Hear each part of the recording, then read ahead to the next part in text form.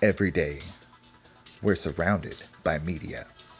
Books, movies, art, music, games, apps, podcasts, etc., etc. With this constant bombardment, it's easy to miss great media gems in the chaos. But fret not, you've come to the right place, my friend. I'm Jason, and I love media. I invite you to check out the Mixed Media Forest podcast, the podcast where I trudge through the forests of media to find hidden gems for you, the listener. Every episode of Mixed Media Forest is chock full of fun, reviews, nostalgia, positivity, news, rants, stories, and recommendations about all things media. Again, that's the Mixed Media Forest podcast, created on Anchor Podcasting app and available everywhere fine podcasts can be found. Give it a listen. It's what all the cool kids are doing.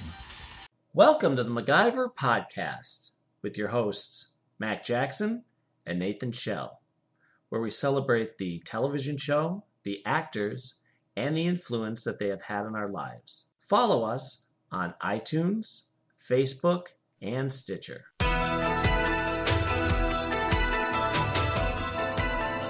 Hi, I'm Richard Dean Anderson. Name's MacGyver. Colonel Jack O'Neill, SG-1. My name is Pratt. Ernest Pratt. I always get a happy, tingly feeling when I see those guys. Name one contract that I failed to execute. MacGyver. Oh, here we go. You're a target. And I don't intend to miss. Over my rotting corpse. I'm sorry, did I say that out loud? Glowing eyes, cliché behavior, evilness, that kind of thing. Is mental illness contagious? You think? You can do anything you want to do if you put your mind. Well, you do have a penchant for pulling brilliant ideas out of your butt. Head. Out of your head when we need them. Oh, the stuff's already here. I just find a different way to use it. I like your attitude. Permission to take a team through the Stargate, sir. Hi, everybody, and welcome to the MacGyver Podcast, the podcast where we celebrate MacGyver, Stargate, and all the adventures that Richard Dean Anderson has. I'm your host, Mac Jackson. And I'm Nathan Shell. All right, and hope everybody had a good holiday. This is our first 2019, not to date ourselves, but who cares, episode. And how was your holiday, Nate? My holiday was pretty good. We hosted Christmas at our place, and as you're very well aware, we got a new house back in August, since you were down in October. And it was interesting because we realized that even though we have more space, we don't necessarily have quite as much space as we initially had hoped for doing little gatherings and stuff. So for me, my mom and dad, my brother, and his family, it was a nice amount of room. But I think had we had, unfortunately, if my sister and her family were here, it might have been a bit cramped. But that's only because, we haven't quite optimized our space yet either. Right. The basement's not finished. I haven't had any kind of chance to do the extensions to the house or add-ons and all the fun that it comes with. Being at your house in October, I thought it was nice. I mean, there's enough space that if you're in the dining room or kitchen, you're still close enough to the living room to, if you wanted to be part of whatever's going on there. It's not like you're worlds away. You're just not in a ballroom setting. Yeah. Yeah, I mean, plenty of room to do stuff. We managed to use our fireplace. No, really? Had it cleaned and everything, and we've used it twice now. We used it Christmas Eve and New Year's Eve, and it was nice to have the fire going and everything. Right. So, and although New Year's Eve we had the fireplace going, and I apparently didn't have the flue open all the way. So we're sitting in the dining room, which is is so far away from the fireplace, and we're sitting there like, it's just me, or is it a little fog, or somewhat like smoky in here. And then leaned back, and here I hadn't had the thing all the way open. I had it like maybe half the way open. So I ran over and I opened it up even more, and you know. But yeah, holidays were pretty good. We ended up going down to my wife's family's place for Christmas Day, as we tend to do, and yeah, it was a good get together, and it was funny. They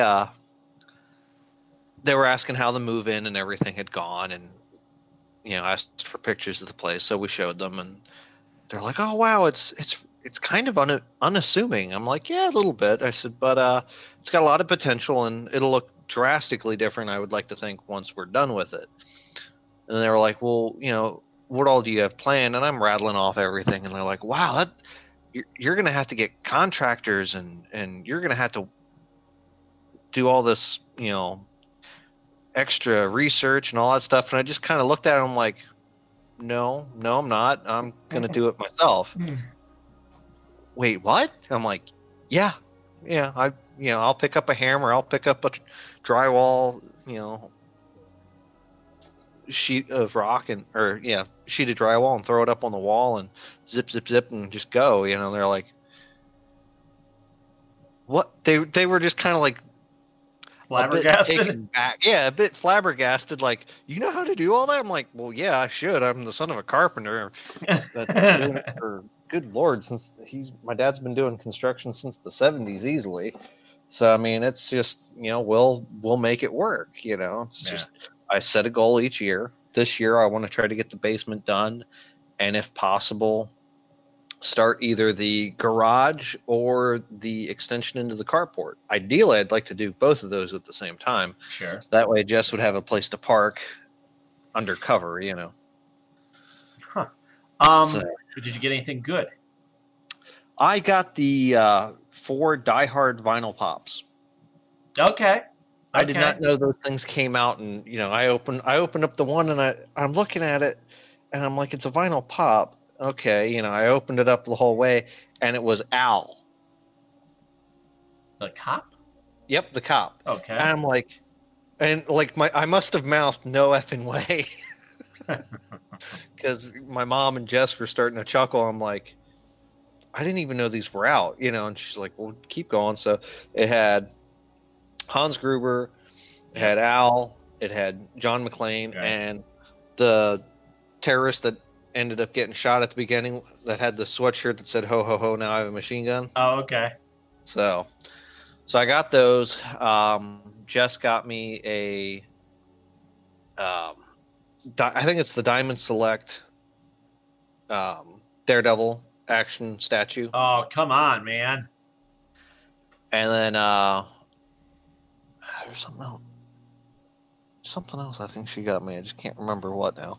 But yeah, I mean, I made out pretty nicely. Ended up got a gift card from her father, like I always do, for Amazon, and I used that to upgrade some of my movies that I have on DVD to Blu-ray. Sure. So I now have the bulk of every movie that's been released by Marvel, be it through Marvel Studios or Sony or Fox, on Blu-ray. Nice. There's only, I think, 1 or 2 that I don't have upgraded yet. Actually, I think it's just the Spider-Man trilogy from Sam Raimi. Well, it's funny because now if I'm buying anything movie wise, whether it's a Marvel or a DC, I go digital. I go Blu-ray / digital. I'd like to get the DVD, but sometimes, like Marvel lately, have been jerks. You're gonna get Blu-ray and digital, but you're not gonna get DVD. They'd stick it to you. I think that's not so much they're being jerks. I think they're trying to lead the way of phasing out DVDs. Sure, but Because I mean, Blu-ray has been out long enough that it should theoretically have started to replace Blu-ray or DVD already. But from this side of it, they're jerks. Oh yeah, it is annoying if you still heavily rely on a Blu-ray or a DVD player. Absolutely, I just get like, you know what I mean. You know what the thing is. I'm afraid that all of a sudden you're going to be stuck with just Blu-ray. Well, okay, but what if my Blu-ray craps out? Now I'm in trouble. Which again, same digital. theory could be said about DVD, though. I mean, what do you mean? What happens if your DVD player craps out? We could buy. See, here's the thing: a Blu-ray will play a DVD. A DVD will not play a Blu-ray. Right, So but you're if the limited. if the DVD player craps out, though, you're SOL. No, you're not, because you have a Blu-ray player. True. That's what I'm saying. That's my point right there. The Blu-ray is much more versatile than a DVD. A DVD, you're now limited. You know what I mean? I had the one upstairs where I used to record. And I can't believe this isn't an option anymore. You would record shows off the TV. Mm-hmm. Well, I had two of them, one for downstairs, one for upstairs. And the darn thing broke. Yeah, I was gonna say I don't think I've seen any. Well, I mean, there are ways to record stuff off a TV, as you and I are well aware of. Yeah, but it's no longer as permanent. Yeah. Because okay, sure, you could save it on your TV, but once that box goes, and it will, you've lost whatever you've saved. Really? Because when it happened, I'm like, all right, I'll just go buy another recordable DVD player. What do you mean they don't make them anymore? Why would this be a thing? Why would they stop? This happened 3 years ago, maybe.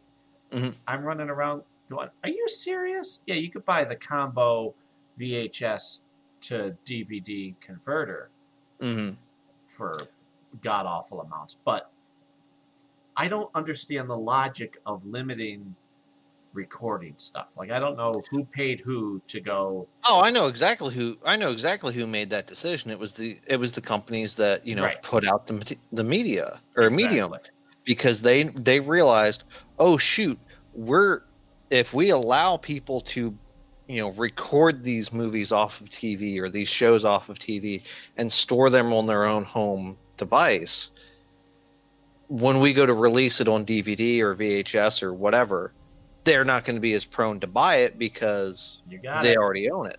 Right. That's why. Right. And the people that were recording it and then packaging it as their own and selling it, those people also, the bootleggers. Well, yeah. So back to my original statement, digital is what I'm really appreciating, because you load it up to a cloud somewhere or a site, and it's always going to be there. With the whole redeem your DVD here thing. Yeah. I'm like, okay, good. Unfortunately, I'm worried about the day when all these other DVDs that I have, or, say TV shows, like, I don't know, MacGyver, I have to rebuy them digitally now, because you can, but guess what? They're just as expensive as a Blu-ray. Oh, yeah, they're expensive. Son of a bitch. I'm waiting for that to stop. Well, my friend Nikki, she'll buy stuff on iTunes when it goes on sale. She had said recently she'd bought all the Alien movies, like all the Alien movies, Predatorverse, Sure. and all of them up until the current ones. I think she'd said sometime around Christmas they had gone on sale for like $2 a pop. Yeah, see, that's nice. So she jumped on that. So that's something she usually keeps an eye out, because she, like you, has that mentality of, well, if I get it digitally, I theoretically watch it from anywhere. Exactly, and that's a beautiful thing.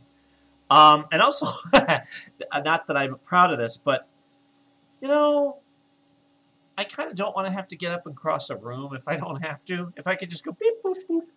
And granted, I have my giant pack of DVDs for Christmas. The kids got a binder to store all of their random DVDs. Oh, okay. So it's saving room. Well, I had brought down a couple of mine just because, instead of making the trip back and forth. What are we watching tonight? A Stargate, a MacGyver, a Highlander? Pick one. And then we go through that. So they're already there downstairs. But if there's an option to just go beep, boop, boop, which is why the Fire Stick can be a wonderful thing.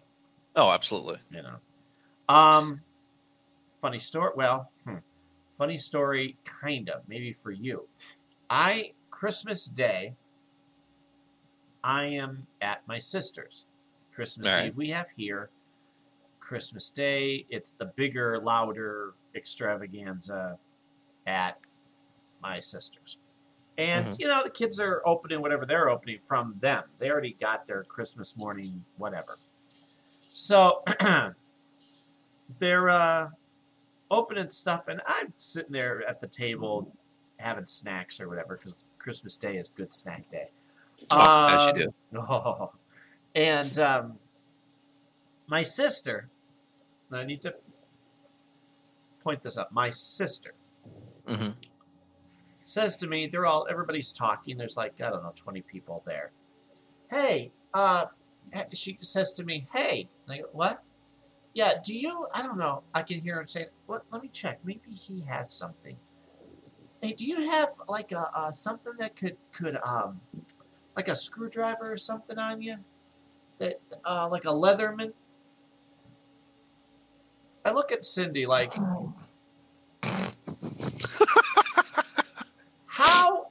how are we related? How do you not know that? Since I was 12 years old, I'm 44 now. Since I was 12 years old, I have carried a Swiss Army knife in my pocket. It is with me like a digit on my hand. This is a defining characteristic of me. MacGyver or not, even though it is because of MacGyver, but that's not the point. Right. Holy crap. Yeah, I think I have something like that, Karen. Thank you. Like, they can't open a kid's gift or, whatever. They got to put batteries in something. It doesn't matter. Right. Whatever the reasoning they The need fact is, that yeah. she's like, I don't know. You're a guy, so maybe you have a Leatherman. Okay, get away from me. Just, really, come on, right? Come It's on. funny. I said to Cindy on the way home, am I wrong to be so annoyed at that? She's like, no. I knew that about you within the first half hour. I said, okay. Thank you very much. Oh, so yeah, Christmas was good as always, and everybody was happy. Mikey got Santa brought him all the seasons from of Doctor Who from 9 all the way to 12. Nice. Oh, holy crap! That was his big gift. Very cool. Everly got a bike. So yeah, he was Good. like, oh wow, Just as good. and he loved. I got him a DeLorean, like Oh, nice. one of these. Like they have all 3 DeLoreans from each movie. But I got him the first one, and he's like, this is my favorite gift. I'm like, great, good, perfect. He just kept talking about it and loving it. He was so amazed. Because Very cool. I almost got him a Matchbox one, but I Yeah. thought, let's give him a bigger one. He could use his guys with them. Okay, so let's move on to other stuff. In the RDA news, California, last month or so, had the big fires like they tend to do. They actually been having fires for quite a bit, but yeah. Joe Flanagan had his house wiped out. Yeah, I was going to say, Joe Flanagan lost his house. A couple other actors either had close calls or some damage, but I know for sure Flanagan lost his. And he filmed it. He filmed himself in the boat, driving or riding towards the house. I don't know if it's his main house or if it's a vacation house because he seems to be doing okay. But he got there and took Instagram pictures of just nothing. Just he's standing there like, I cannot imagine. And it was, fire's bad, but boy, when you see people driving through flame and the car in front of them, the lights on the back are melting. Yeah, it's just heartbreaking seeing that level of loss with stuff. And the fear, the terror, as it should be. Of course, I'm not there, I don't know. But my thought is, if I know a fire is possibly heading my way, I'm getting the heck out. I'm not waiting until the last minute. Yeah. Richard Dean Anderson, thank God, is fine, and his house was unscathed. Good. Meanwhile, most of the houses around him were destroyed. Ugh. So, you want to talk about life and imitating art, imitating life? He gets in the car with his dogs and is told to evacuate. He thinks, okay, my house might be gone. Starts to leave and goes, you know what? could do something to help people. So he stays behind, and his house is fine, but stays behind then to help rescuers. He donates because they lost all their power and whatever in the meantime, and so all the food that he had in his house is going to go bad. So he loads up his freezer full of chicken and takes it down to like a food bank or something. Right. And he stayed and was like handing out water and just helping the firemen whatever way he can. Right. And I just thought, see, I love you. Like that's what he didn't have to do that. Is I guess my point. He was told to leave. He could have left. He basically pulled, a MacGyver, something that That's right. MacGyver would have done. He'd That's stay right. behind and help out any way he could. Isn't that amazing? Something as simple as getting water and donating food. I mean, He said he drove by later and they were all like cheering him. They're like, "Thank you," because they're all eating the chicken, I guess, at the time. They're like, "Yeah!" They're all having a good time, which was something nobody was having at that time.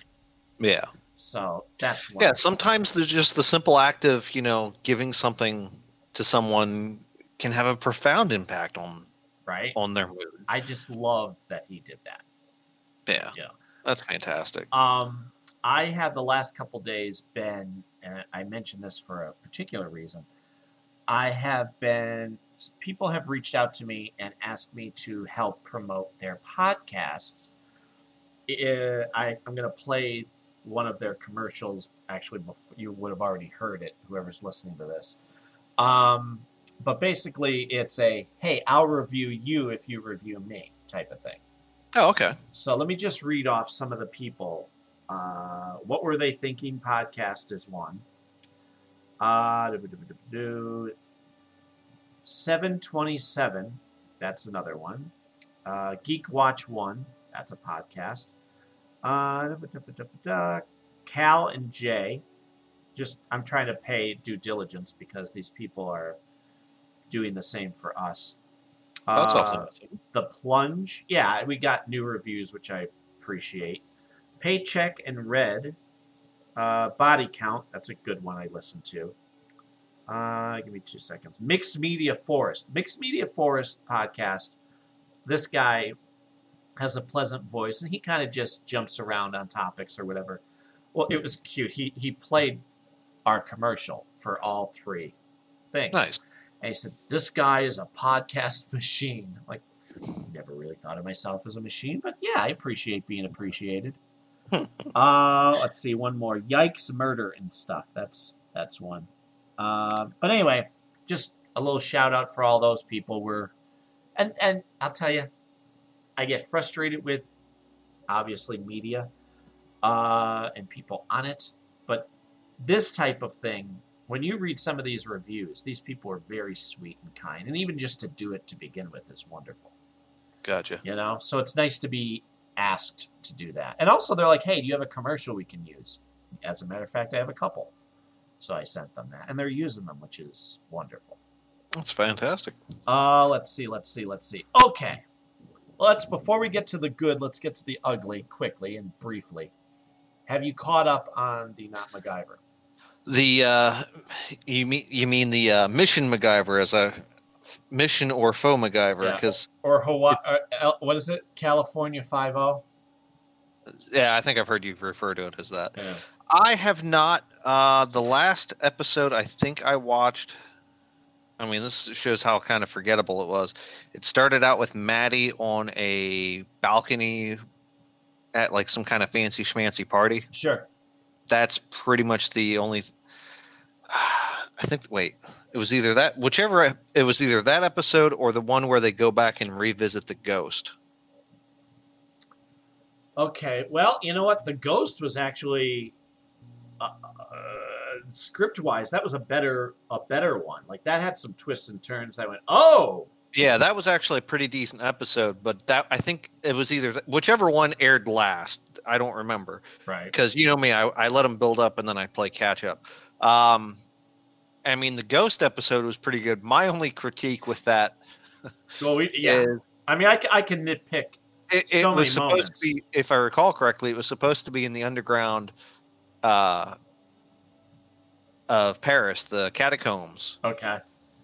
But yeah, the underground catacombs of Paris don't look like brick and mortar. They're catacomb looking, Right. but Well, that's the least of yeah. their issues. I mean, it's funny. The guy who does a lot of the science for it, or at least tries, Rhett Allain. Elaine. I don't want to mispronounce his name, but anyway, I always check to see after a show airs. He's like, okay, let's break it down. This could potentially kind of happen if they did it this way, but they didn't. Or this could really happen, but they didn't. And Mm-hmm. and he's nicely trying to fill in the giant gaps of every episode where they don't even bother to show him do the MacGyverism anymore. Right. I mean, 9 out of 10 times they just cut scene to, okay, you people are either too stupid to appreciate this, or Yeah. we don't care They'll show enough. him pick something up, and then the next thing you know, he's got this convoluted Wait a minute. whatever. Wait a minute. There's one where he's checking to see if the guy who colored his hair, he's going to spray something on the back of a car taxi cab seat because it would react with the dye. Mm-hmm. I had to figure that out on my own because he sends whoever in the gang to the local store to get some stuff. I don't even know if he actually mentions what the things are, but they come back and he bends down and they don't show what he's doing, of course, Of course. but they have the rest of the gang make their jokes or comments. And they're like, "What are you working on there?" He goes, "Well, I could tell you, but do you really want to know?" So they didn't even So they're try. basically blatantly, Oh, it's blatant. yeah. So he just pours some chemicals in and goes, and you're supposed to go, okay, good enough. It's. Let me. I started watching a Chicago PD. I don't know if you've watched it. I've heard of it. I haven't Okay. watched it yet. Do yourself a favor if you're looking for a good show. Start at the beginning.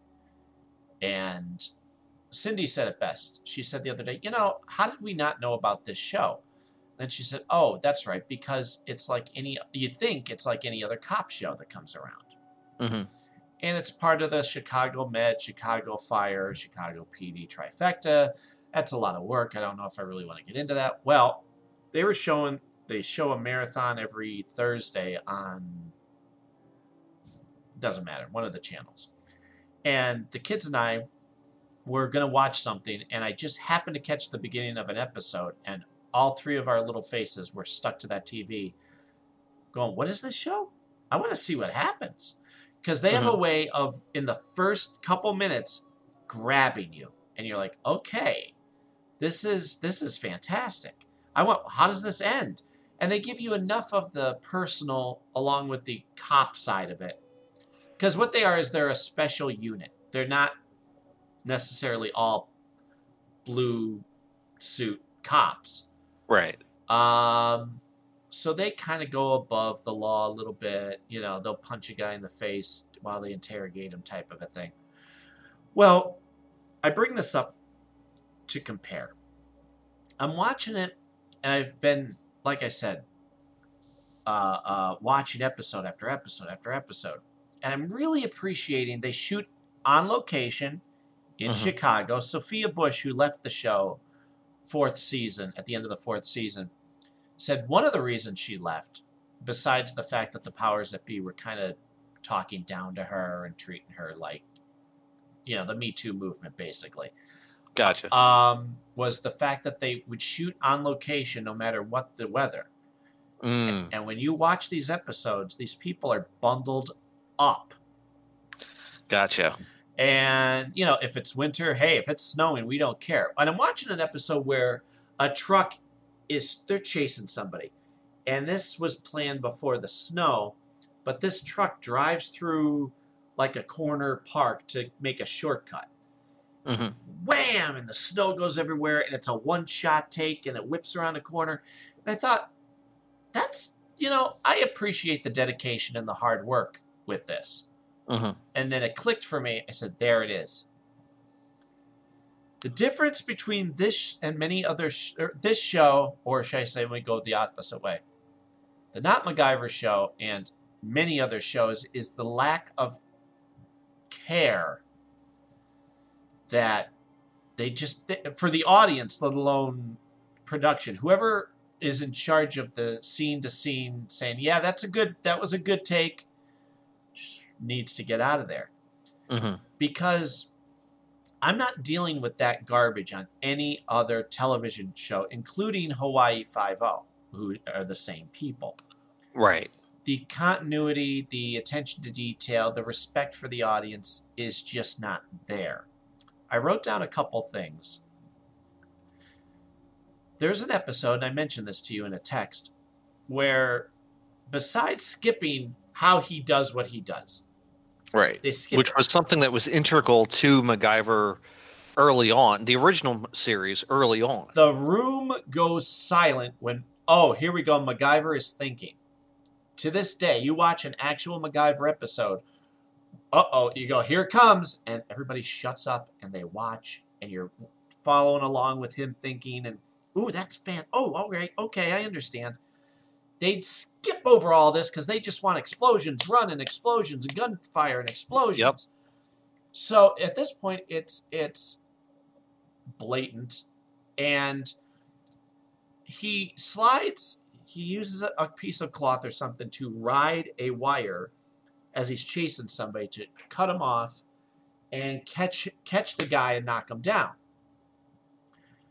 When he knocks him down and jumps on top of him to grab his arms and tie him up from behind, tie his arms behind his back.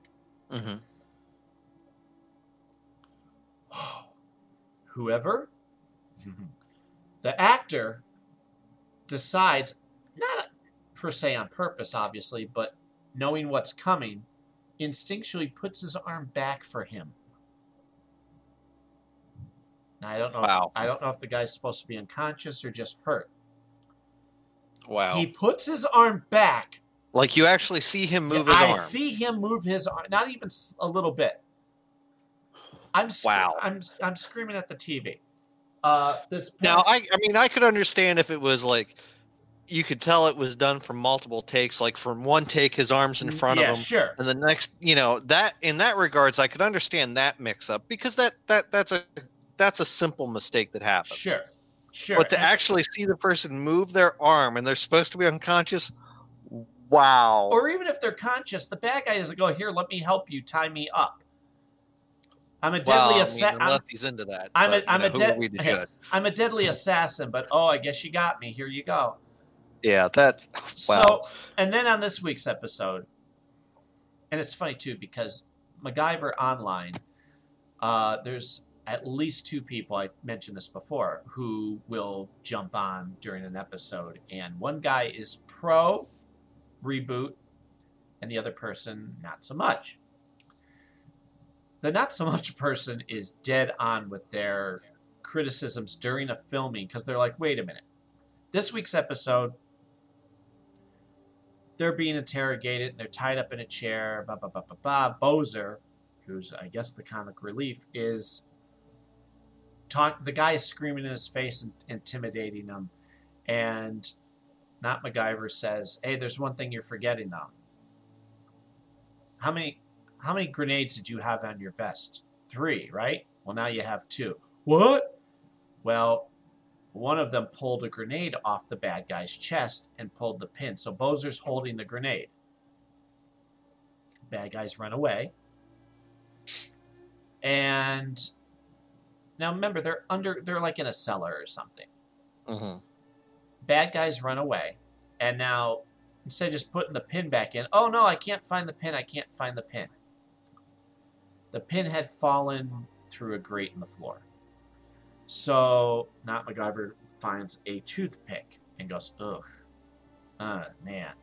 And then he goes on this whole, the density of it isn't, and he starts getting all mathematical, which is not a MacGyver thing. Right. But whatever, I'll take what they're saying as whatever this is. So that's not even the problem. The problem is he goes, well, come on, man, you got to hurry up. My hand's cramping up. Really?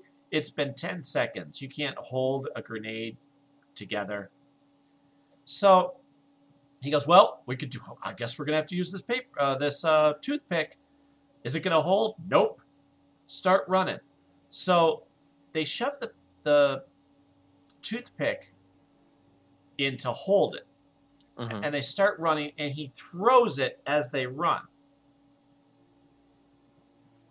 And of course, as he throws it, they show it the toothpick going, and it goes boom. The person from MacGyver Online, I give credit to, who thought what I thought, and his first thought was, why would you not just leave the building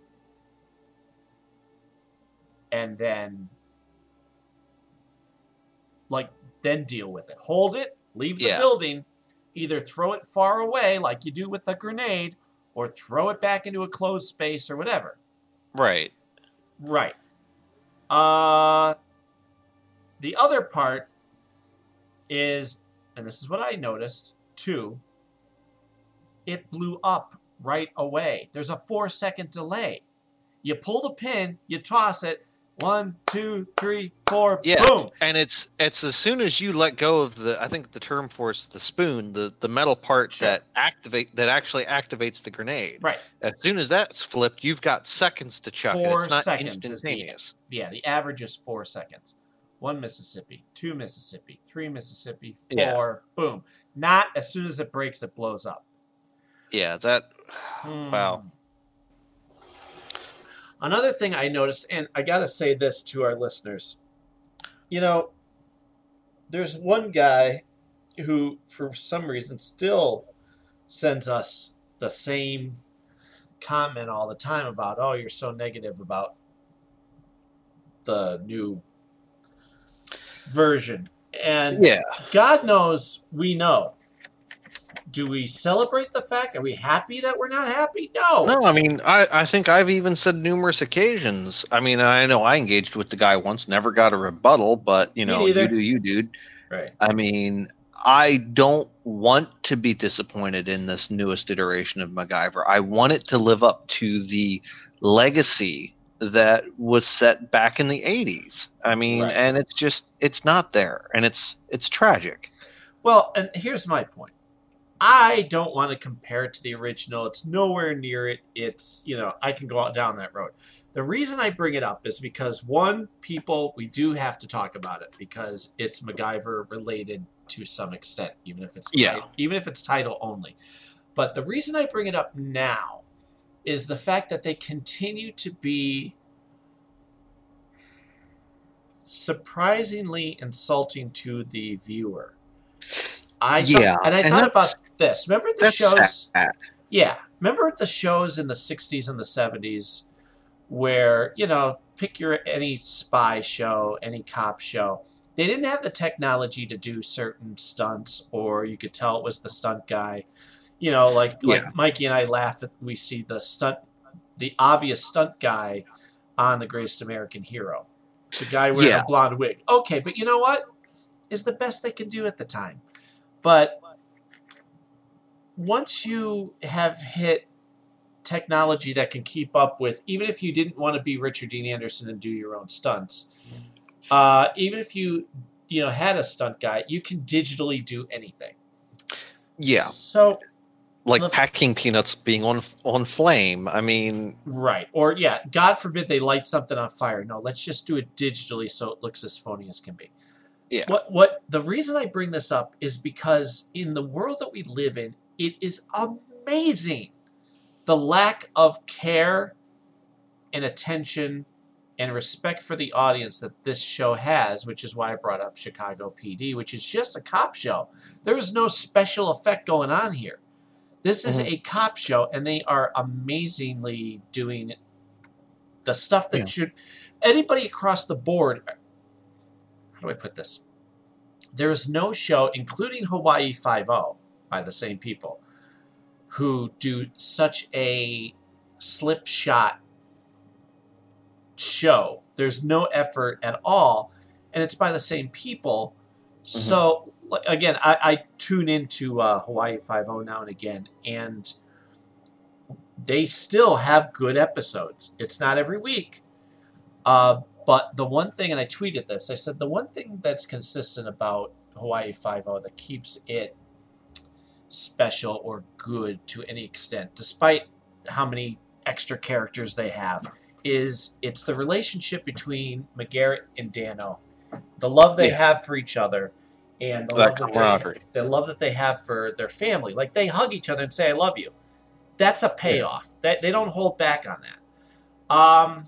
And they had a couple good episodes recently that I really enjoyed.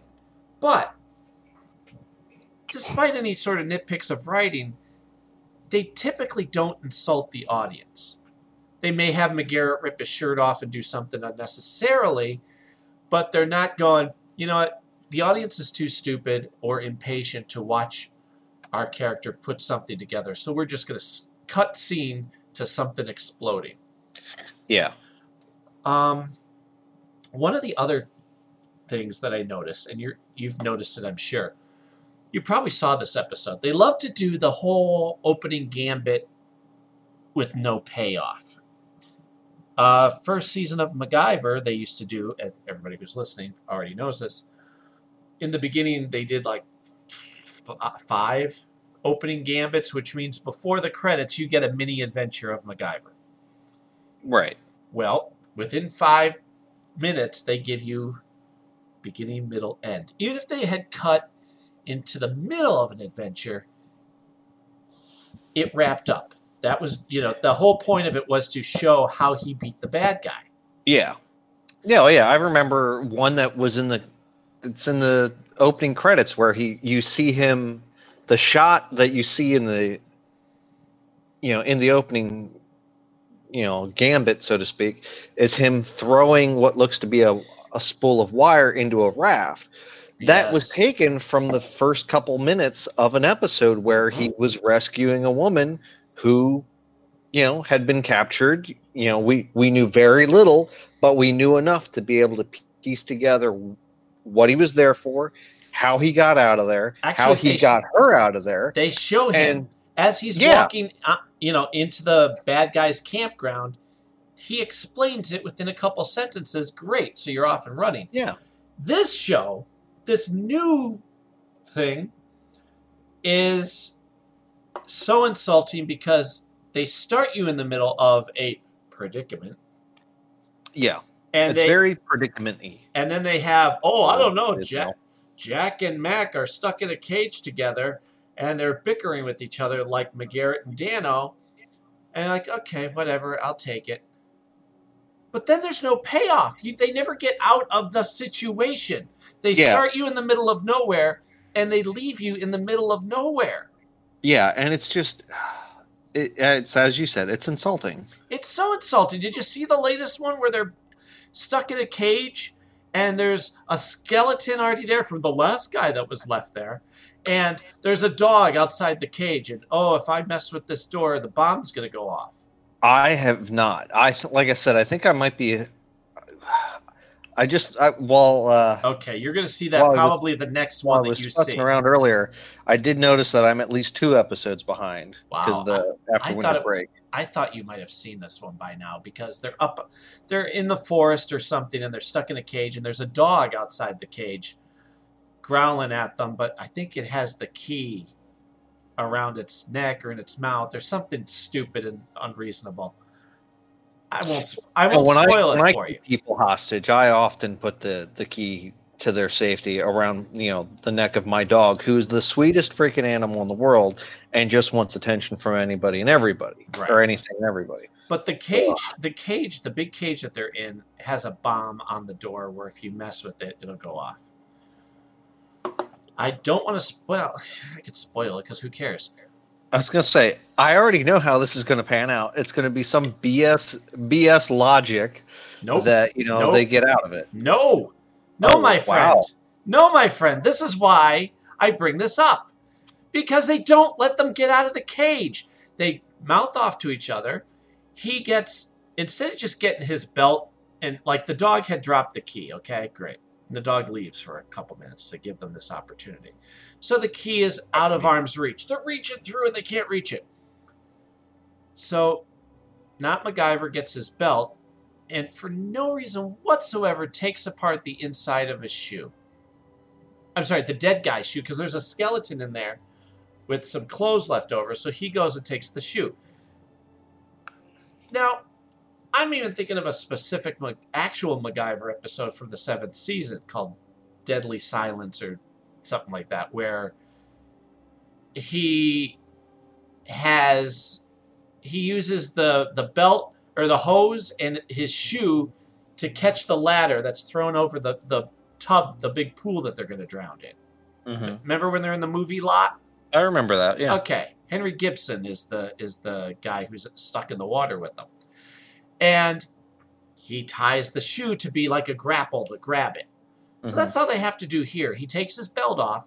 If you tie your shoe to the end of the belt buckle, you toss it out there, and you pull it back with the shoe being the main thing that is going to drag the key towards you. But no, they have to do the unnecessary step of him gutting a shoe to get the heel out of it. Well, here's my thinking. Why didn't he just, borrow an arm from the corpse, from the skeleton? Sure.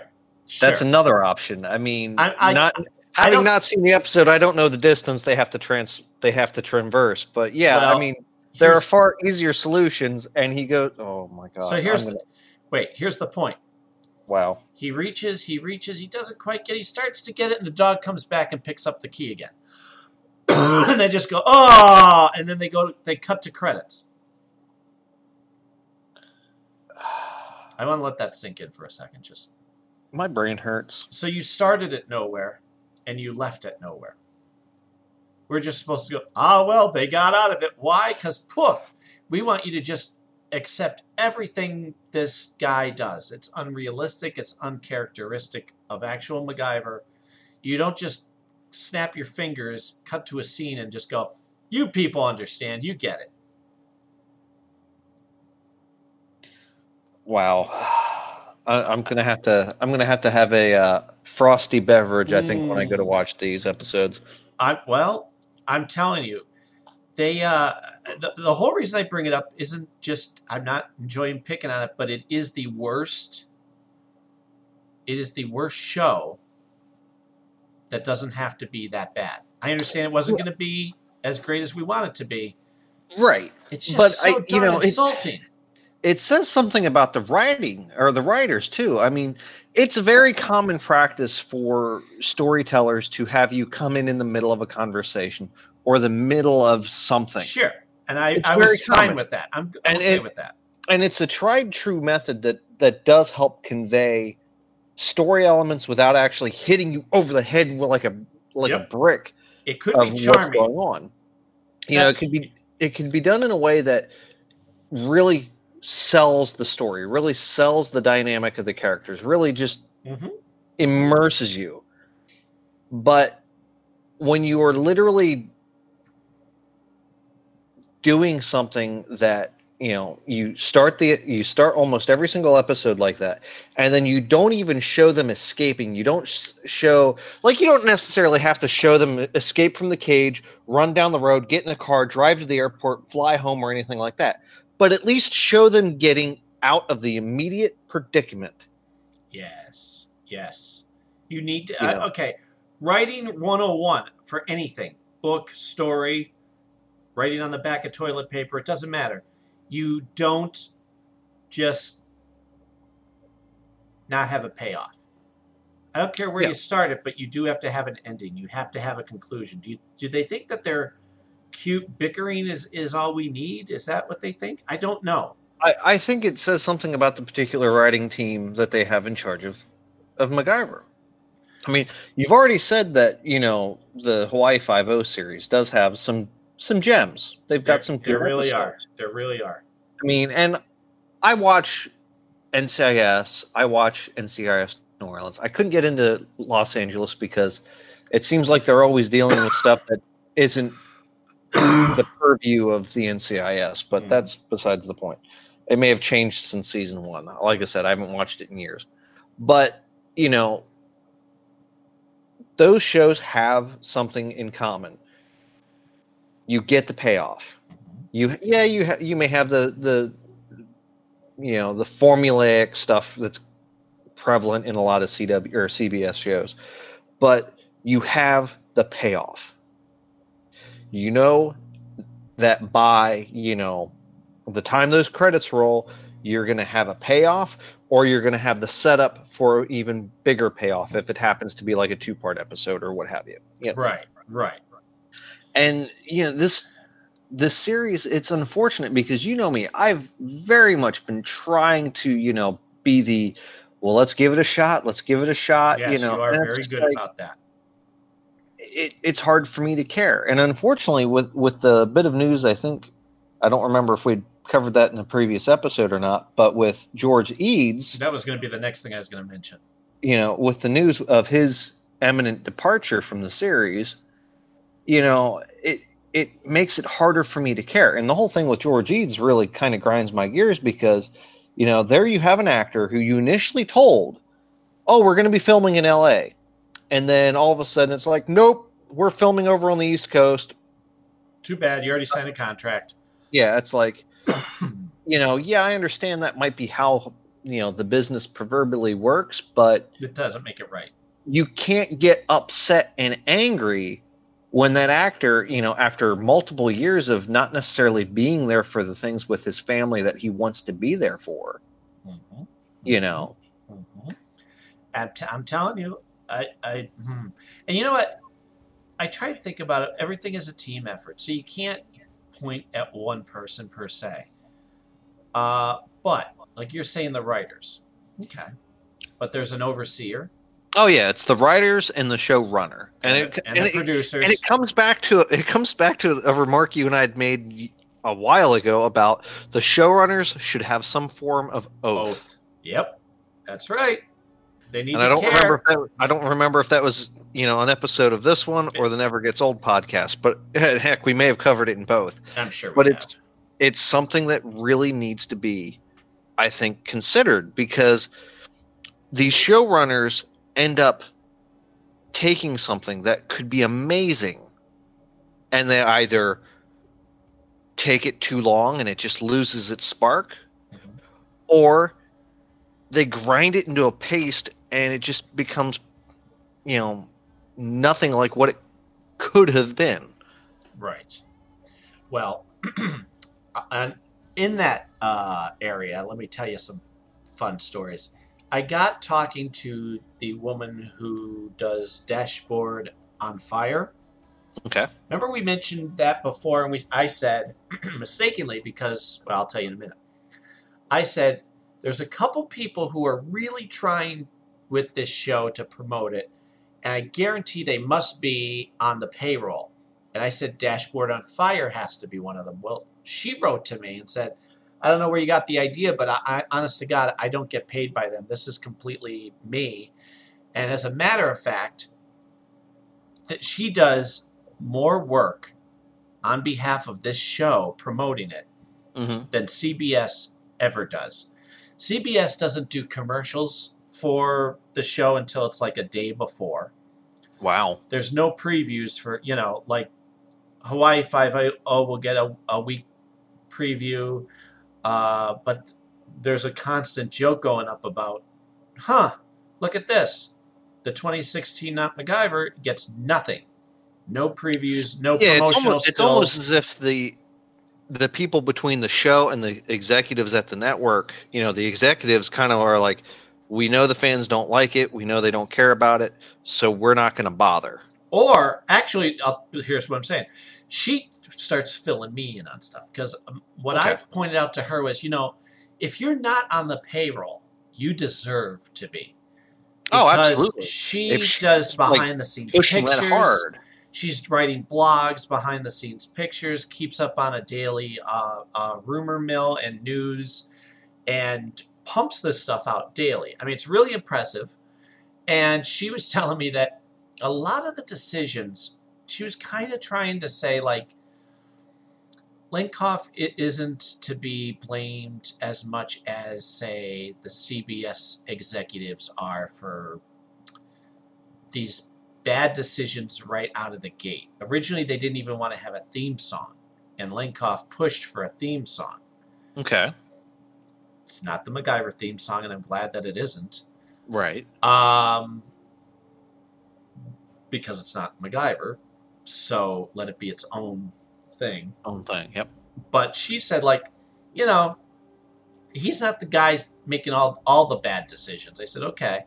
However, my point is, if you're going to stand there and cheer for what is, you know, you can't stand there and go, we're number one on Fridays at 8 o'clock. Yay, look at us. Well, then you also get to accept the bad. Like, if you're going to stand there and cheer for that, then you also get to take the blame for whatever part is your fault. Yeah.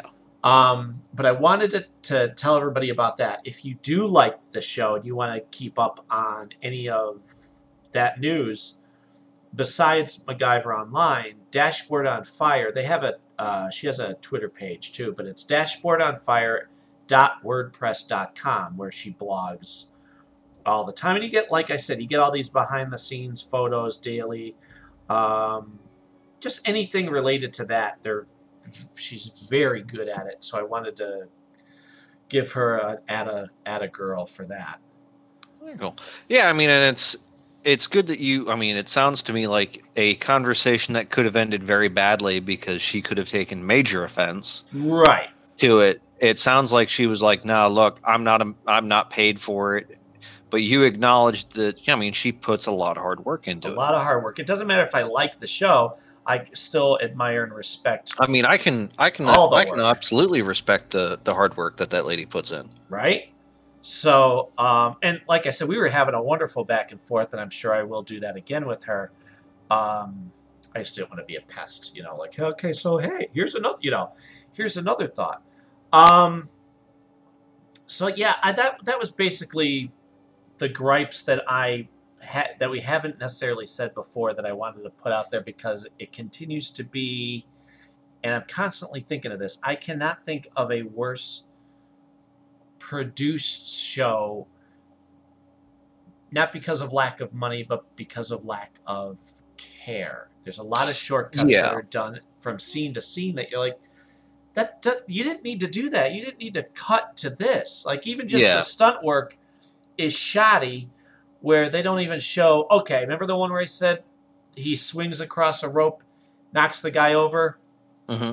They don't show him slide on.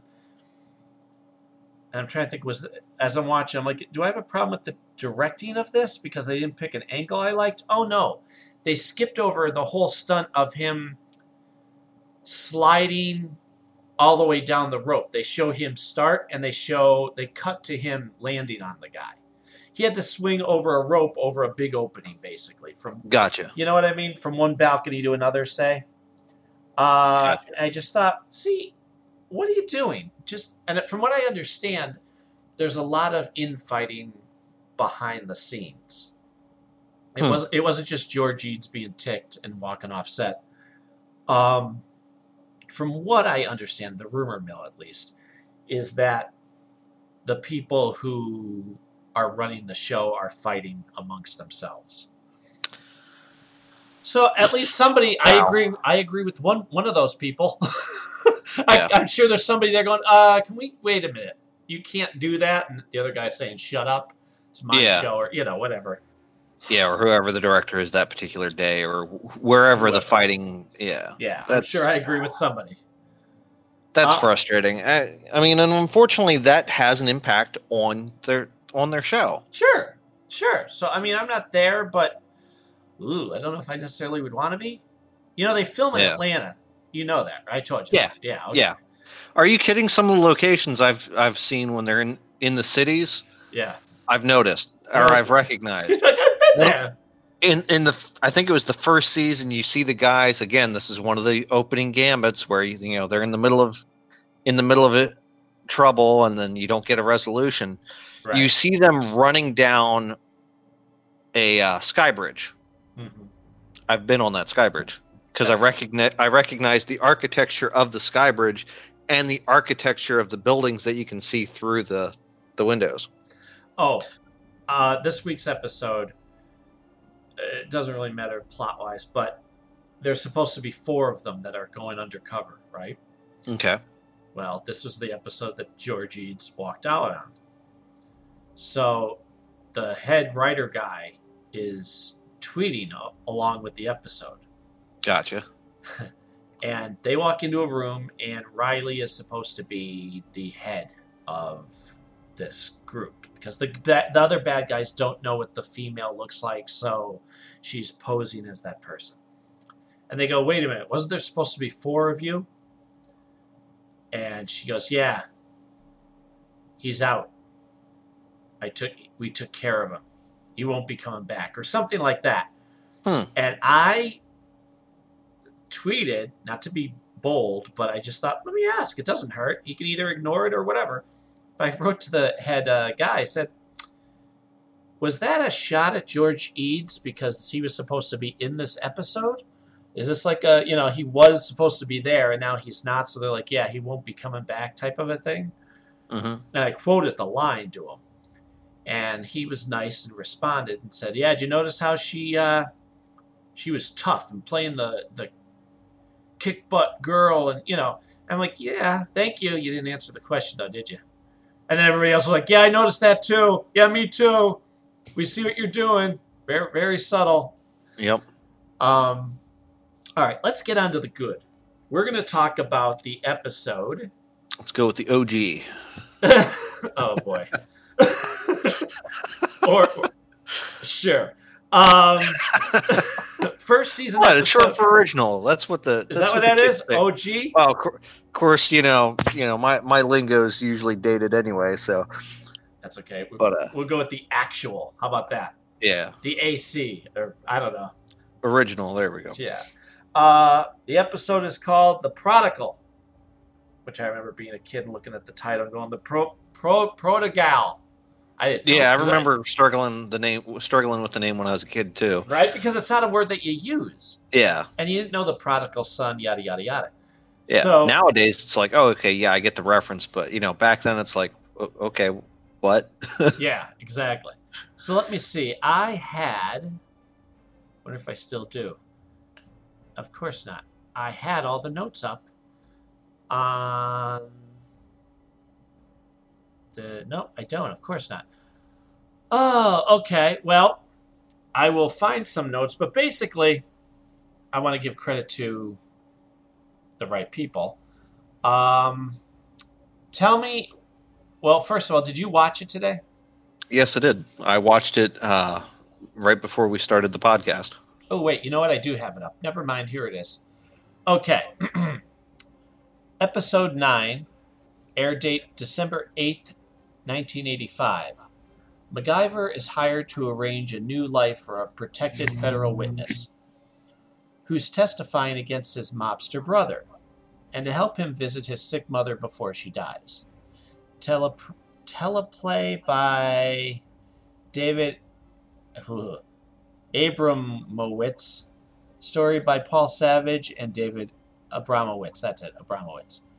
I knew I recognized the name. Directed by Alexander Singer.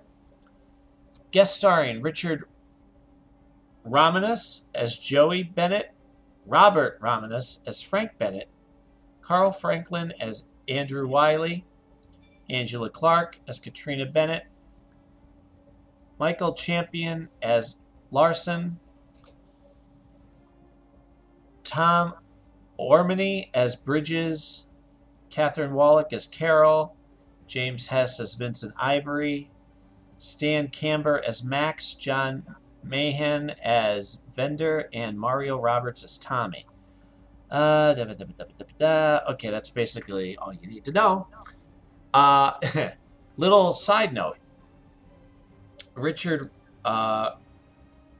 Romanus, who plays Joey, people will recognize him. He's very noticeable from Fast Times at Ridgemont High.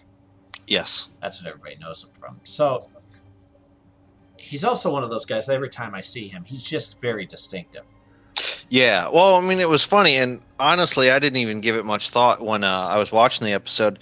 Watching it, I'm like, okay, well, that guy is the guy from Fast Times at Ridgemont High, and the other, the one that was his brother, I'm like, wow, and like the entire time I'm watching the episode, I'm like, they did a really good job Right. casting I was guys just that about to look like say that each these other and guys even look kind like of they sound could. like each other. Yeah. So, and I generally don't pay attention to the credits, unfortunately, but knowing that they were in fact brothers, that's amazing. I Isn't love that it when amazing? I love it when shows do that. I remember ever since I was a kid watching it and going, yeah, I'd buy them as brothers. Yeah, definitely. Well, Then you find yeah. out, I only Oh found shit, this they out are. recently, by the way. I never Yeah. did a deep dive. I just went, okay, they just did really good casting. Oh, holy crap, they are actually brothers. I found this out a few years Yeah, ago. well, I mean, and that's the funny thing. There are some times where they do that good of a casting job with with actors. Uh-huh. Or It's like younger versions phenomenal. of the same actor. You're like, okay, I buy that. Oh yeah, absolutely. And it's funny because the brother actually, I've seen him more than I've seen the guy from Fast Times at Ridgemont High. Yes, yeah. He usually always plays, one of those wise guy type. Yeah, he's a good gangster, Yeah. and this is no different. All right, so no opening gambit for this episode. Nope. I don't know if they were done by then with the opening gambits. I don't think so. I think they were sporadic throughout the first season. I think by the second season they were They were more or done. less kind of done. They were done because they didn't want to have to drive to a new location. That was their whole Yeah. logic behind it all. Was we know we could be doing this, but meh. It costs money and time to do that. It's better just to dive right into the episode. Yeah, and I can understand that. That's an understandable reasoning as to wanting to forgo that. Yeah. Yeah, there is an opening gambit in the next one. It's Kitchen Magic. That's gonna be there. Kitchen Magic is the one where he has to rescue the Lady General. I'll have to watch it, Yeah. of course. It's the first one with Grandpa Harry. But anyway, all right. So this is kind of fun because it starts off with, and it's these little things that they do not do on the whatever. Well, no, they try, but it doesn't come off as natural. Basically, it's the little quiet moments. Yeah. In the 2016 version, it feels forced and ham-fisted. Yeah, it doesn't have that natural, organic feel done to for it. laughs. Where here, it's just MacGyver up on his balcony, Yeah. looking out at the day, and he's wearing a Minnesota sweatshirt, which I'm sure was his own. Probably. They just wore to set. And he's like, "Yeah, mind if I wear this? Yeah, go ahead." So he's just talking about enjoying the day. Not often does he get to just wake up and not have a care in the world. And he's drinking orange juice, and he goes down to get his mail. I love that. Yep. It's just the and the little crack about how there's got to be a warehouse somewhere cranking this stuff out. It's just we all have had that thought. It's very it's natural. always charming when he does it.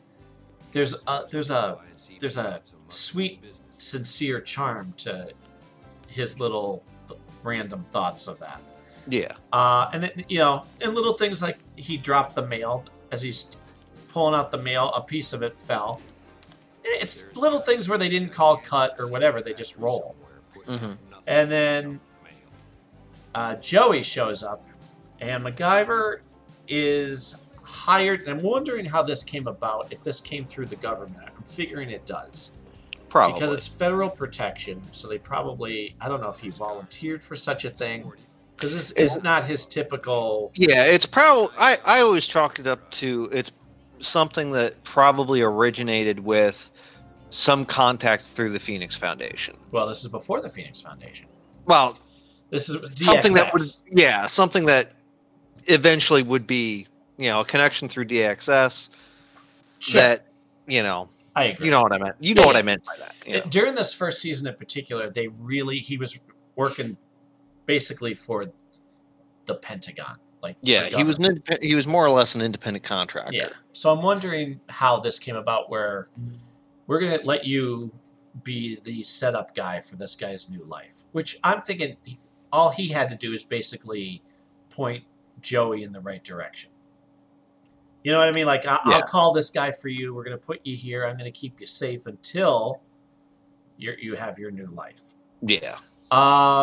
So Joey shows up in his car, and he makes a comment. MacGyver makes a comment about how it's not too flashy. It's a nice car, kind of a car an architect would drive, which is what Joey is. And Joey comes, and it's the little things, like I said, where he's like, "Do you want a coffee?" As they're talking, "Want to get you coffee?" And he runs over. Oh, and when he came downstairs to get his mail, he waves to somebody off camera. He looks over to the side, like morning type of a thing. It's not, there's no emphasis put on it. It's very, you could skip over it if you weren't paying attention. It has nothing to do with anything. It's a very natural feel to it. Which he just pulls off. He's just doing that. And I'm sure he wasn't told, wave to that guy.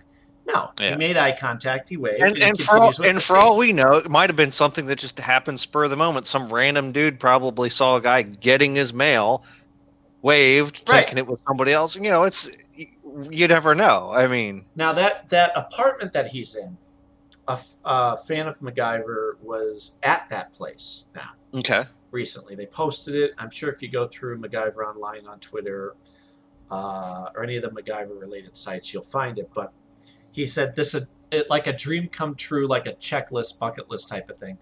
Nice. He got his picture taken outside of what that place looks like today. Huh. Not as good of condition. Oh, that's unfortunate. Basically, they built a wall between the sidewalk and where the seats are. You know where all those tables are? Okay. Okay, so the building basically looks the same.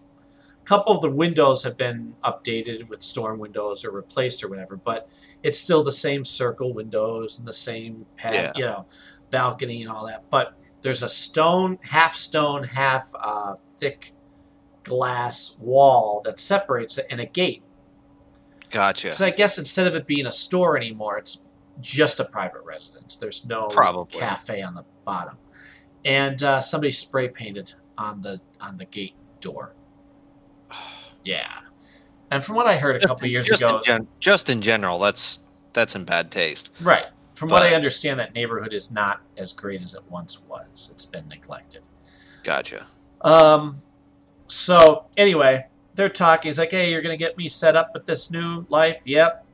"And you want a coffee?" Yeah. And as he's talking to him, he goes and gets him a coffee, which I guess the cafe just happened to have a bunch out. Probably. Because he just runs over, grabs one, and brings it back. And as he goes to make a phone call to see where the Fed guy is, this car pulls up and grabs him. And he fights them a little bit, but basically gets kidnapped. And MacGyver, I love, he comes down, sees this happening, jumps over the banister. Yeah, immediately just goes after them. I don't know what he thought he was going to do, but since he wasn't able to get in front of the car, he continues to run over to Frank's car, thinking, "I'll quickly take his car." Right. Well, Frank's car didn't have the keys in it. Right. So they show him go, "I gotta," and he pulls from blueprints that are in the passenger side. He pulls a paper clip, uses it to start the car, and follows them. Yeah. And it's cute. Another little thing that he does with charm. Now, technically, I'm driving a stolen car following a kidnapping. Yeah. Yeah. Just a little, oh, yeah, I guess so. Like little things like that. You're like, oh, yeah. Huh. Yeah. So, try to, not be too aggressive with the speed. So, basically, Joey's brother, Frank, wants to have a word with them, is the nice way of putting it. Yeah. MacGyver follows him. It's in a warehouse. Before he goes in, he uses his knife to pop the trunk and get the tire iron and take all the bolts off the car. Yeah, the lug nuts out of one of the wheels, yeah. And then he follows him inside where, Frank is talking to Joey and telling him, "I hear you're talking to some feds.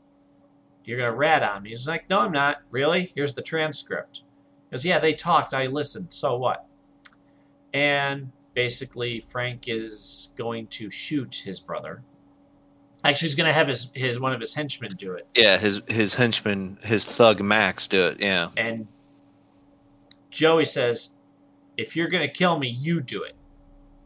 And it's something because I'm watching it a little bit today right before I called you. And you watch Frank talk to him. Instead of just pointing it, he has to work himself up to it. Yeah, I mean, and that says a lot about on the actor's part, because you could tell initially he didn't want to have to kill his brother. You still have that spark of, I don't want to do this, but in order for me to quote unquote protect Dad's legacy and everything. Oh, because the dad was a mobster too. Yeah, it was a way of telegraphing things without just hitting you over the head with a table. Exactly. And it's funny because he's talking. He goes, you did this to me. And it's realistic because he's not going to just shoot him. He has to work himself up and show, yeah, wait, I'm mad. I have to make myself mad enough to shoot my brother. Yeah, Well, and it almost makes me wonder if they pulled that from real life, because they are brothers. Yes. Wonder if they got into a shouting match before filming or something. Because it felt natural. It didn't feel rehearsed or. Exactly. Well, it's so funny. As we're talking, Mixed Media Forest podcast said hashtag Podwatch on the new episode features my favorite author, audiobooks, and story smack, and Mac Jackson's Never Gets Old and MacGyver podcast and MacGyver SG1 podcast. And that's sweet. And the gift that he uses is from the episode that we're talking about right now. Oh, nice. And which podcast is this? This is Mixed Media Forest podcast. Mixed Media Forest podcast. I may have to check that out. Oh, yeah, I like his voice. He's very soothing to listen to. Anywho, yeah, so MacGyver is up above them, putting together with wood and a vacuum and some wood chips, basically a distraction, and a string so that he's far enough away.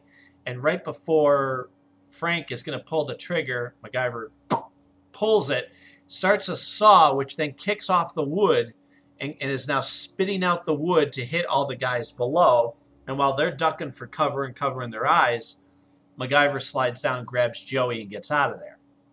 Yeah, which I'm gonna laugh. I gotta laugh when I'm watching this episode.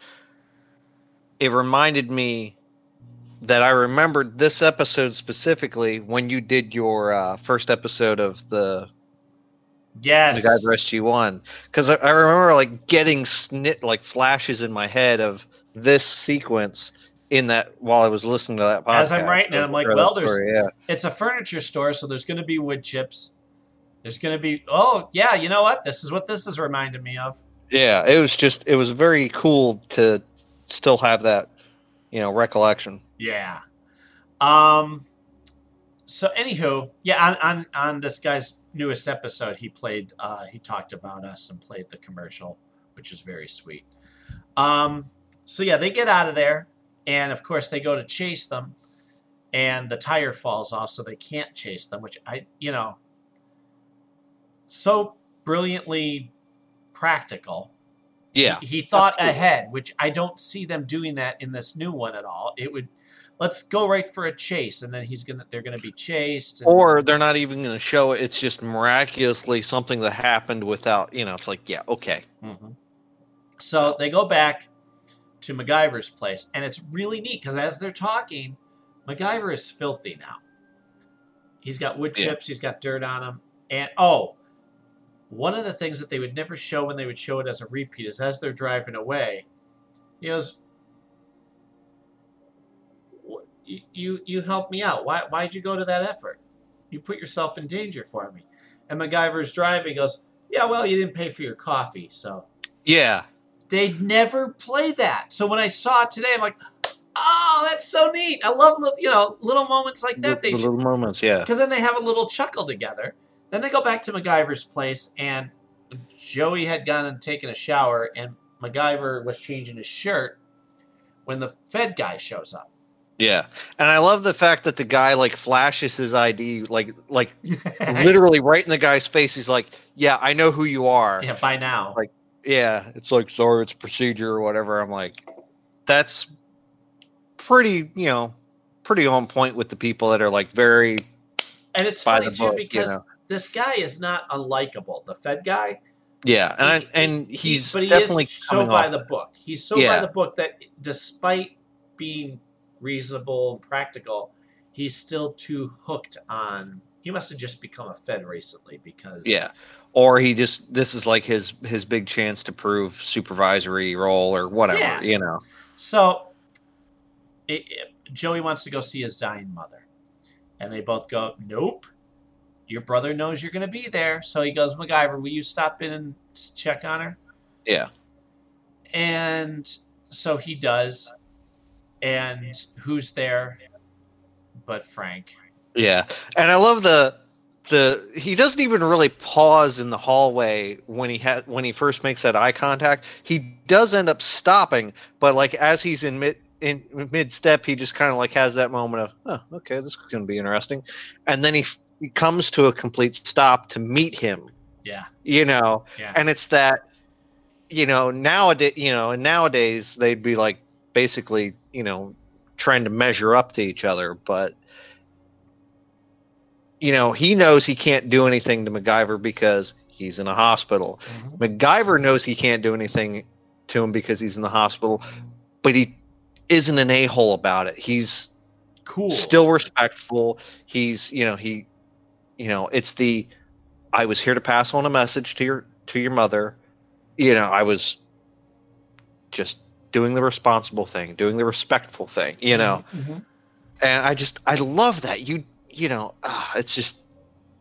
It's the little details like that make this show so wonderful to watch. Right? And timeless. That's the thing. Yeah, This isn't like oh, you could tell this was made in the 1960s or 70s because of yeah. the Well, I outfits. mean, it does. I do have to laugh. Like the initial thought early on was like, well, I'll go call Wallace to see where he's at. My initial thought nowadays would be, well, just reach into your pocket and grab your cell phone. Sure. It's like Sure. back when Agent Carter was on TV. One of the episodes they need to take a picture or they need to remember what a symbol is or whatever. And Jess is sitting next to me on the couch. It's like, well, just take a picture with your phone. And it's like, well, Dippy, they didn't have cell phones. That just goes to show how integrated these things in the short grand scheme of things, how quickly they have integrated into our lives. We don't even give it a second thought anymore. Yeah, yeah, yeah. So I mean, that's really the only thing realistically that does kind of date it because we've become so reliant on cell phones. And then It's just still wonderful though, because once you get past that, oh right, this takes place in the 80s, cell phones weren't really a thing. mm-hmm. Okay, then And you can. it also ups the ante in a lot of these situations because life is not as easy as technology can make it now. Oh, absolutely, You yeah. know, you have to actually do the work. Um, which I remember Richard Dean Anderson saying years ago about, oh, I don't know, I wonder how MacGyver would work if we were to pick up the show today because of technology being so different. Well, clearly you can do it. And MacGyver it's not locked in time. It's a state of mind, Yeah, practical engineering mixed with knowledge. yeah. So I already had this thought in my head. It would be so exciting to watch him be MacGyver today. If we could jump into an episode of, by the way, I had a dream of this, by the way, All where right. we got to see a new episode of MacGyver, and I was so excited. And then I woke up, I went, ah, that wasn't real. Ah, darn it. I had it playing out in my head. Hmm. And it picked up right with him today, being him. Of course, part of it might have to do with my own series, but it was fun. I was thrilled. Yeah, But anyway, so then the Fed guy trying to protect Joey takes Joey into federal protection. yeah. Into basically federal custody. And MacGyver Keeping said, him yeah, safe. locked down at a location. Yeah, But MacGyver says, we got to get him to his mother. His mother's going to die. yeah, And the Fed guy says, I don't really care. And I love this because now it's a moral debate that MacGyver is having with the Fed guy who's trying to do the right thing. Right. But MacGyver's like, it's his mother. Like, and then causing a big scene in the hall. He's like, I don't know, laws, I don't know, people's rights to, all right, calm down. Like, he won't let the guy walk away. It was really funny. So then, okay, you're not going to let the guy out. Oh, I love it. He says, I'm on Joey Bennett's side, by the way. I'm just letting you know. Like, he's yelling it to him as he's walking away. Yeah.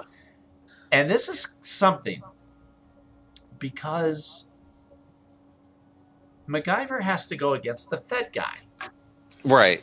Not a bad guy, but now you're going to break into or break out of the federal offices to help this guy see his mother. So you're a good guy fighting a good guy for a better reason. Yeah, it gets into a very interesting moral situation, really. Right? I mean, Because the Fed guy isn't wrong either. no, I mean the Fed is honest to God, right in his reasoning and everything. He's kind of a d-bag for knowing that Joey's mother was going to be dying and just Doesn't not care. trying to make any kind of effort to, give him those last moments. But he's also trying to protect somebody who is integral in, bringing down his brother. And it's that red tape thing, too. Yeah.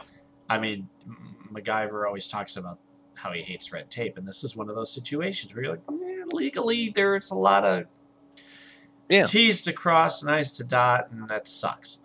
So, I love what happens. MacGyver gets really antagonistic, where he goes into the store and gets soda and pop rocks and dry ice. And I love the guy at the counter who's realistic, just very, whatever, dude, I'm just here. Give me the money. It's a typical day for him. He goes, you got any dry ice? You can't put that in the soda, the guy tells him. Yeah. And he goes, oh, yeah, I know. All right. So he buys the dry ice. And doesn't even bat an eye. Doesn't even like, okay, like, I'm sorry, but if I was the shop owner, and I heard that, I'm like, you know what? I'll give you the soda, or I'll sell you the soda and the pop rocks. I'm suddenly not comfortable with the dry ice, and that honestly would have been a very interesting situation for them to put him in. Like, okay, he got the soda, he got the pop rocks. Now he doesn't have the one little. What would he have done then? It just. Yeah, he would have worked around it, I'm sure. And it would have been an interesting situation to show him in. And it's brilliant, too, because I love it. Yeah. It's in the ventilation, so you're going to hear that pop and sizzle. It's so smart. Plus the smoke, why wouldn't you think fire? Yeah. And what about when he walks over to the car that they're going to take him in, looks around, and drops to his back? Like, that movement was so cool. You know what I mean? Like, he didn't do it to be cool, but he looks around and goes, all right, and gets under there and cuts the wire, or just disconnects it. The tubing, not the wire, and then rents the tow truck. Yeah. And so they're driving. They think there's fire, so they take Joey out, and they're going to move him to a safe house. Yeah, which makes sense. This is brilliant writing, because MacGyver already thought ahead and went, you know what? I better follow close behind. And then when they pull over, you guys need a tow truck? And I love the character that he's doing, because he's aggravating them, and he doesn't need to aggravate them. This is not necessary. Well, and it's funny because, he does roll up and he's like, well, I'm on the way to another call. And the guy immediately flashes his badge. Yeah. And then it's like, at that point, it's like, always have time for a badge. Yep. It's okay, I've got the time for you now, but I'm going to inconvenience you by being a bit of a, of a jerk. And the way go ahead. And it's not in a, belligerent way. It's just, a very realistic, like when the whole thing with the hook not dropping right or what have you, and he's like talking about it needing fixed or replaced or whatever. Very natural things. I'm sure anyone who's had multiple encounters with a tow truck driver has had that kind of conversation. I'm sure, Yeah. and just Yeah. such great writing. I mean, Well, and the way that he goes on. Oh, I tell you, there's this lady in Holler. Man, you should. I'm gonna. You want to hear Holler? And the guy, he yeah, just ticks the guy off because the guy's already ticked, so he just kind of nudges him and nudges him yeah, and it's nudges just him, kind of like poke. and he's like, ripped it clean off, clean, and Holler. You should have seen. And by then he gets interrupted. Yeah, at that point you could see the guy like just like his blood starting to boil because Oh, these poor feds, their building was on fire, their vehicle is basically falling apart, and then this yokel backs his tow truck, slams right into the thing. I mean, sorry. And then he he nods towards the front for Joey to yeah, get in there, and then leaves them. I love that. Takes them yeah. down an alley and then drops it. Yep, blocking them in, and I love the beautiful timing of it too, because the guy's like, "Oh, they can't get really far from us now." Drops the thing, and it's like, and the guy's like, "Had to open your mouth, had to say something." It's just Yeah, like, how far does this guy think he's going to get in a tow truck? Oh, right, right. Yeah, that's right. Because he took off with their car without them, so they yeah, commandeer another car and then just leave him. That was great. But then they get to the hospital and they think they're yeah, too late because the bed's empty. yeah. I like that moment of, oh, Oopsie. Uh, and it turns out that Frank had the mother moved to their house, yeah. which that house we'll see again. I was gonna say, I saw the house, and I'm like, this place looks familiar from at least one or two episodes. Exactly. That stairwell in particular is very noticeable, and I've seen it on other shows. Yeah, It's like how you now see Jack's cabin in Psych or other shows yeah, because it's the guy who owns it loans it out to studios to be used. yeah, Um, so yeah, basically Frank took the mother there to make sure that okay, you want to see your mother so bad, show up and then I'm going to kill you. yeah. So MacGyver says, okay, you get in, you do what you got to do, and I'll come in and get you.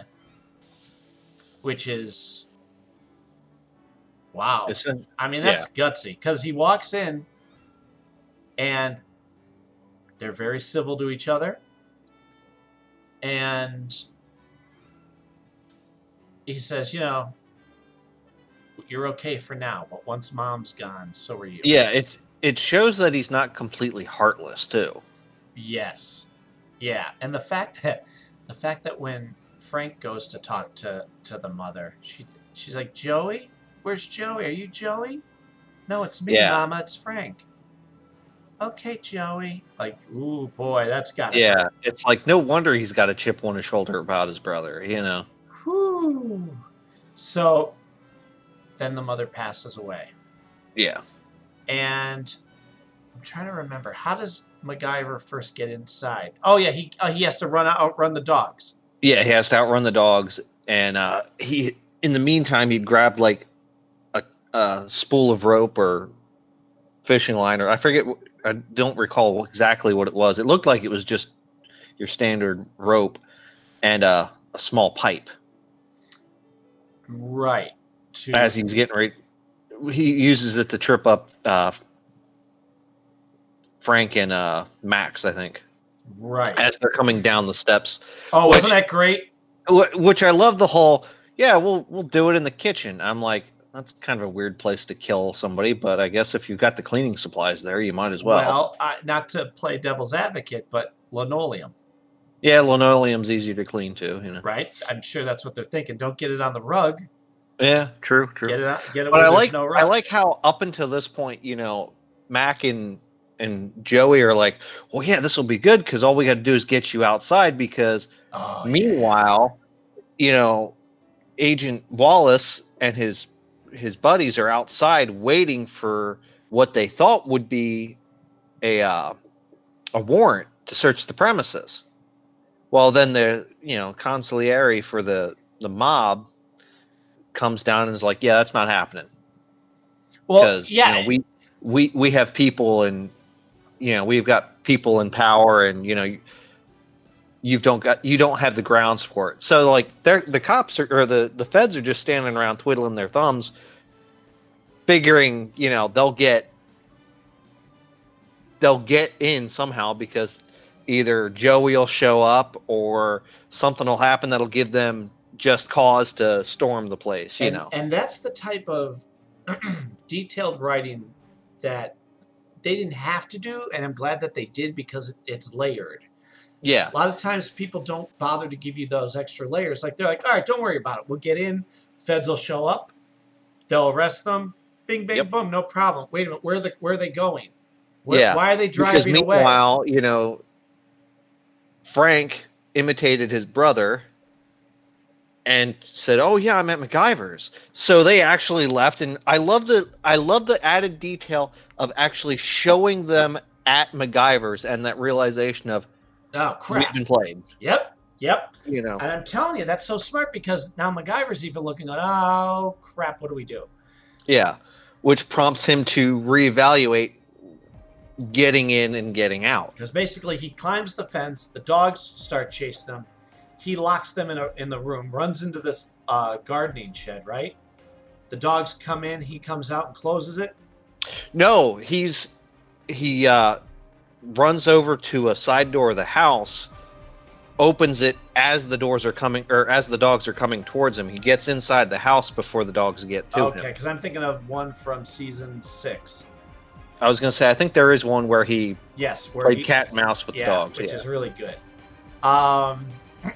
So, yeah, now he trips up the bad guys as they're walking Joey down to the kitchen. They fall, they pass them, run up the steps, and now go up into the attic. Yeah, because initially they were going to use the back stairs, but then they had this thug coming down the little hallway there with a machine gun and An Uzi. Yeah, which I'm kind of surprised they didn't just have the guy open fire, but I like that the guy was not trigger happy, because he knows the boss's, the boss wants, the boss wants this one himself. Yep. So I mean, I like that little touch, but yeah, then they're like, attic, okay, You don't have a choice. Go. Yep. And they show him, the two of them moving that cabinet over in front of the door. Ooh. And I like how MacGyver immediately starts looking around, and you see him getting like the harpoon, and this is, I think, one of the few episodes we don't get a little anecdotal story or whatever as he's doing what he's doing. But we do see Joey like grabbing stuff and just, he's doing his part. Yeah, letting Mac do what he needs to do, and then he turns around and starts helping Mac. Like, I not even with the audio of, "I've got no clue what you're doing, but I'll help you." It's like, and Mac's directing him like, here, without even being heavy-handed with it. Beautiful. I loved it. It's so natural, because you don't feel like, here's the moment, huh? Look, I'm gonna do my thing. It's no. We're gonna get killed. Move. Yeah. Keep stacking that. Try using this. Push that over. Okay, while you're doing that, and he's looking around, and these are things that you do find in an attic. Yeah, definitely. If it's an older house like that, where people have collected stuff for years. Can you smell it? I can smell that. I can smell. Yep. Especially when he got the mothballs, which he called Canther balls. Yeah, I think that's the technical term for them or whatever. And so he grabs a sock, uses the peg post from horseshoes. Yep. Which, them being old school Italians, I get it. Bocce ball and horseshoes, you got it. And absolutely. And I like the touch with using the telescope. Yes, he takes that apart. That was so cool, because he's going to make it that as the launcher. The barrel. Holy crap. Launcher. This is fantastic. And again, done in real time. Yeah. I'm saying this to the people who are doing the 2016 version. The magic is in the moments. Yeah. Take the time. You don't have to talk down to us. Explain what he's doing if you need to, or just shut up and let him do what he's doing. Yeah. But that is the magic of these episodes. Besides Richard Dean Anderson, it's you go, at first you don't know what he's doing. Why is he doing that? Yeah, because what I was think I funny, know what like I he's was doing. watching the episode and I'm like, I know he gets out of this, but I'm like trying to remember how he does it. And like as he's discovering the pieces, I'm like, okay, okay, I remember where he's going with it, and I can see I see how his brain is getting him to where he needs to go. Okay, cool, I'm on board. And Let's as go. he's doing that, I love that the guy goes, open fire. Shoot the darn thing. And so he's blasting an Uzi, and they really make sure that they do the damage that an Uzi does. Yeah. It's shredding the door. It's shredding the cabinet that's blocking the door. Yeah. You know, you're throwing all those bullets out. That cabinet isn't going to stop bullets. No. That's amazing. I mean, I thought, boy, the special effects on this, you can't tell they're not really shooting an Uzi through that door. They are And you know what? For all we blistering know, they hard. may have actually been doing that. Right? Have them offset and just go, brrr, there you go, film it. Yep. So then he uses the horseshoes, which is really neat. Instead of just climbing down, he makes a rocket out of the telescope, shoots the peg over through the yard, through a tree, and then hooks it with the rope that's tied to it. So Yeah. basically, you're going to shimmy. I thought he basically makes a down. zip line. He makes a zip line. Yeah, and I love the detail of showing, getting the place that he found from. It looked like it might have been from like a tent rigging or maybe something that they may have used on a boat. I love that they showed the use of that, like him finding that and doing all the motions of getting it on the thing. And I like how Joey goes boom, down the thing, no issues. He's doing the lifted leg thing, to keep the speed or whatever. Gets to the tree, drops, and then they show MacGyver coming down, and MacGyver's got easily a foot on this guy. Right. So he's not kicking his legs, but trying to get his legs up higher because the dogs are right underneath him. And then they even show him like swinging his legs a little bit as they clear the fence. And I love the added touch where he uses his legs as a shock absorber. Yes. To the tree, which just shows that this is something he's done before. Well, it's just smart. It's practical. They could have had him. They could have just cut to him, not even connecting with the tree. They could have cheated and just showed him drop down. You know what I mean? But instead, no. That's one shot. Film it, use it, and just then the feds show up just in time. Yep. And absolutely. That's basically the episode. The bad guy gets caught, and the good guys get away. But that was something. There was a lot going on in that episode. Yeah, and I had to laugh. Like by today's standards, that episode probably would have been about 20 minutes because they would have cut out a lot of the stuff that they would have deemed unnecessary. Right. But it helps convey the story that they were trying to show. Like I said, it's multi-layered. You have so many little twists and turns that, like I said, weren't needed, but I'm glad, technically weren't needed. But for a good television episode, they're needed. For good characterization, they're needed. Yeah, absolutely. Like the point in the car where you completely forgot they had that moment of banter in the car near the beginning of the episode. It's cute. It's sad that these little things. It's a lost art. It really is. Well, and that's the other thing I'm thinking too. It's a dying art, I should say, because there are shows that do that well. There are, and there are some that. And those are the things that make those shows stick out. I was thinking that too because every decade, there's different. And I remember this conversation on one of the podcasts that I'd listened to, where they talked to like writers of TV and movies and stuff. And they pointed out that every decade there's different types of writing that wouldn't happen now but happened then, and vice versa. Mm-hmm. Like Lost. Lost is a unique type of show Absolutely. that could not have been done years before. And that goes with the camera direction and the pacing and everything. However, there are some that should be timeless. And this is one of those. This is one of those shows. Stargate, coincidentally, is another one.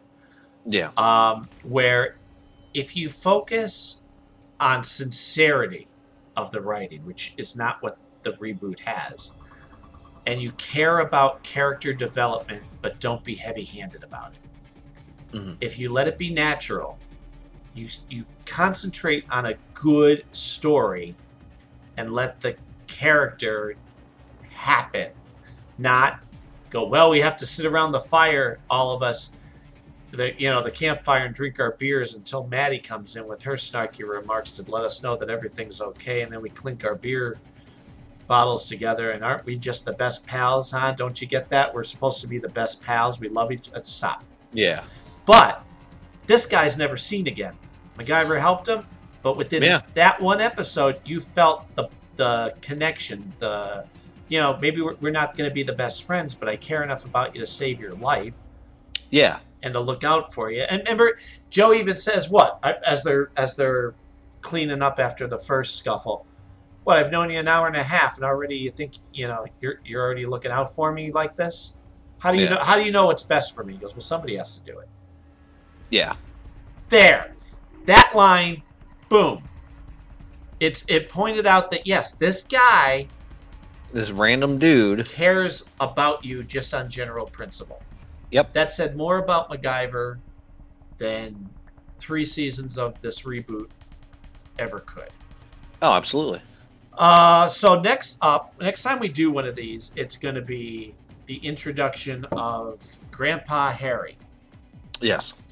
That is a fun one because MacGyver never had, only has one relative left.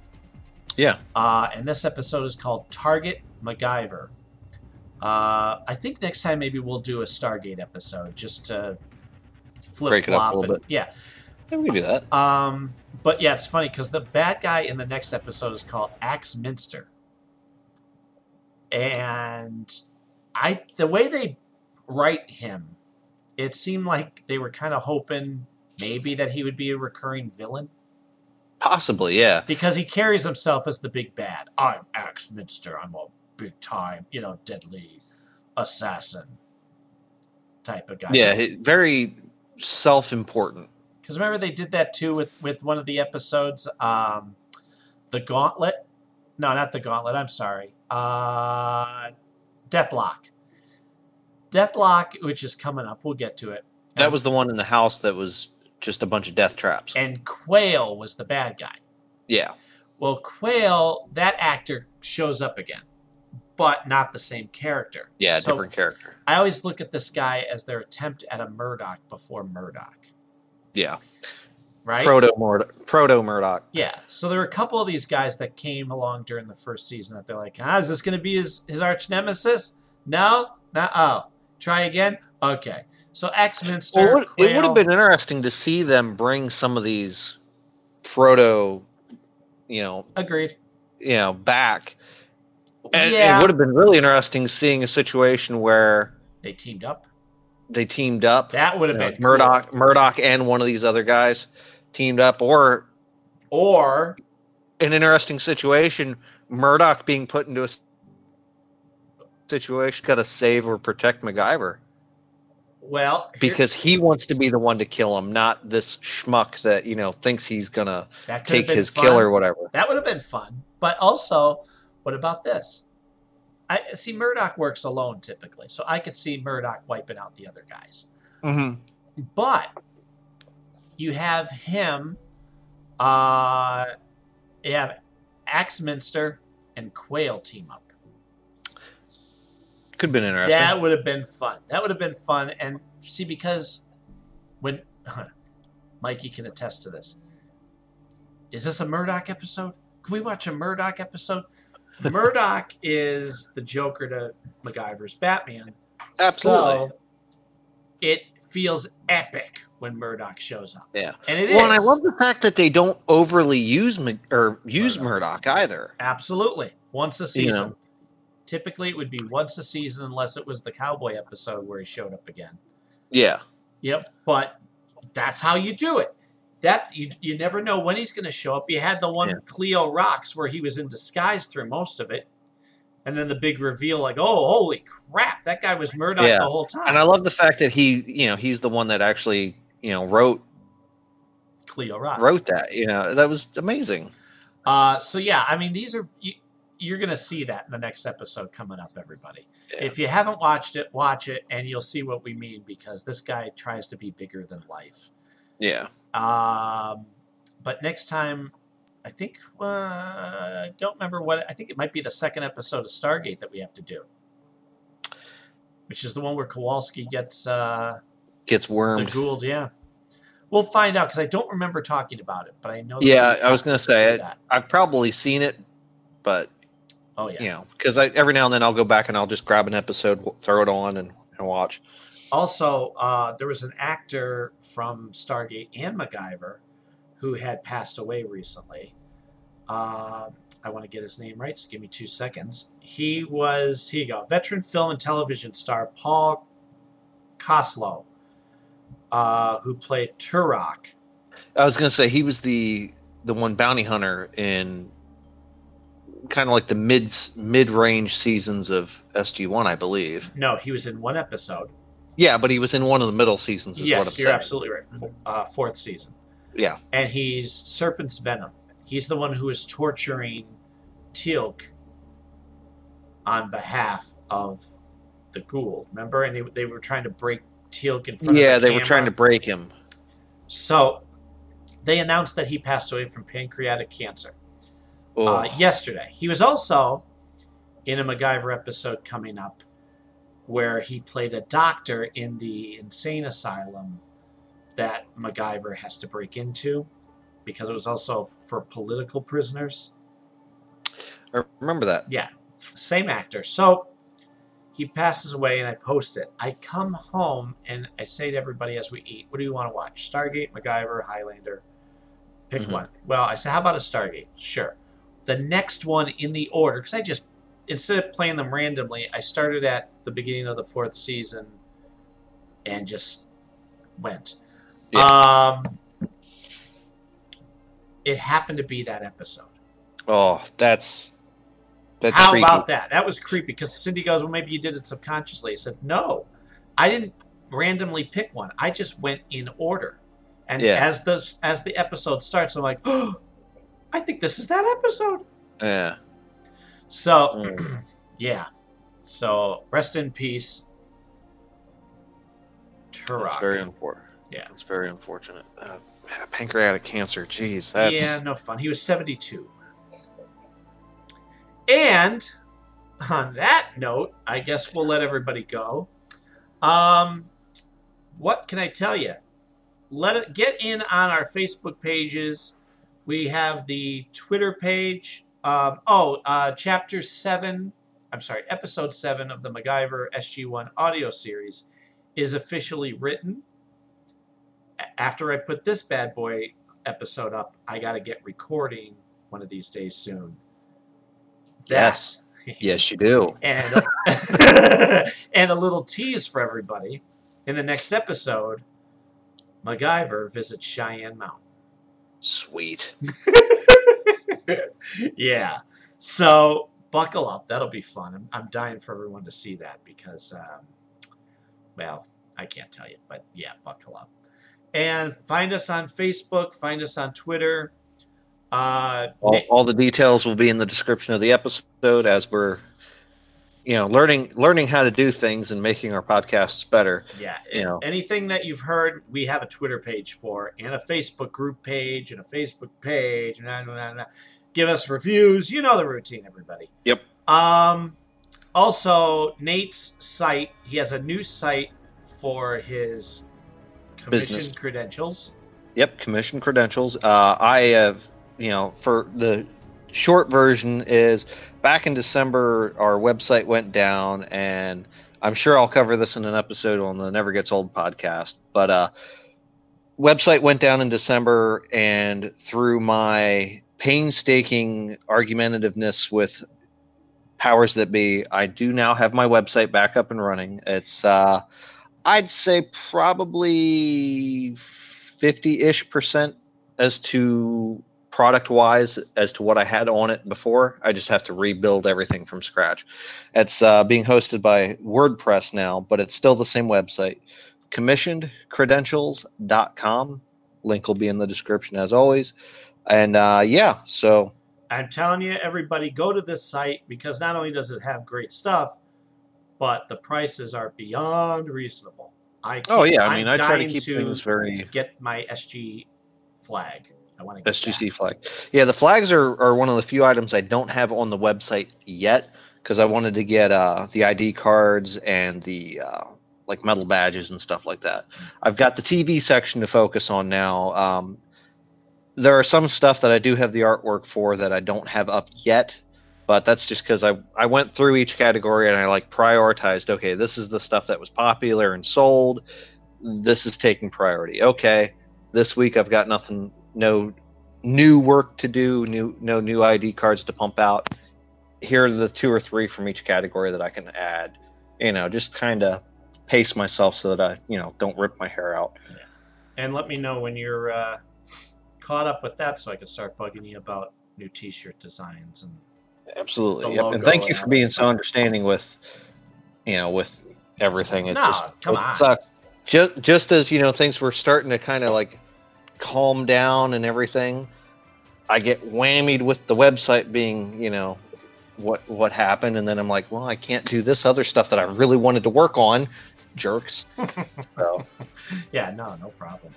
All right, everybody, get in contact with us. Share your pictures, your thoughts, your feelings, your emotions, whatever. And remember, stay creative, everyone. see ya. Thanks for listening, everybody. Please let us know what you think by going to iTunes, Stitcher, our Facebook page, and also on Twitter. Nathan is NASCHELL, and I'm just Mac W. Jackson. If you'd like to help us out and give us a little contribution, please go to PayPal and sign in to donate to @MacWJackson@Comcast.net. And remember, stay creative.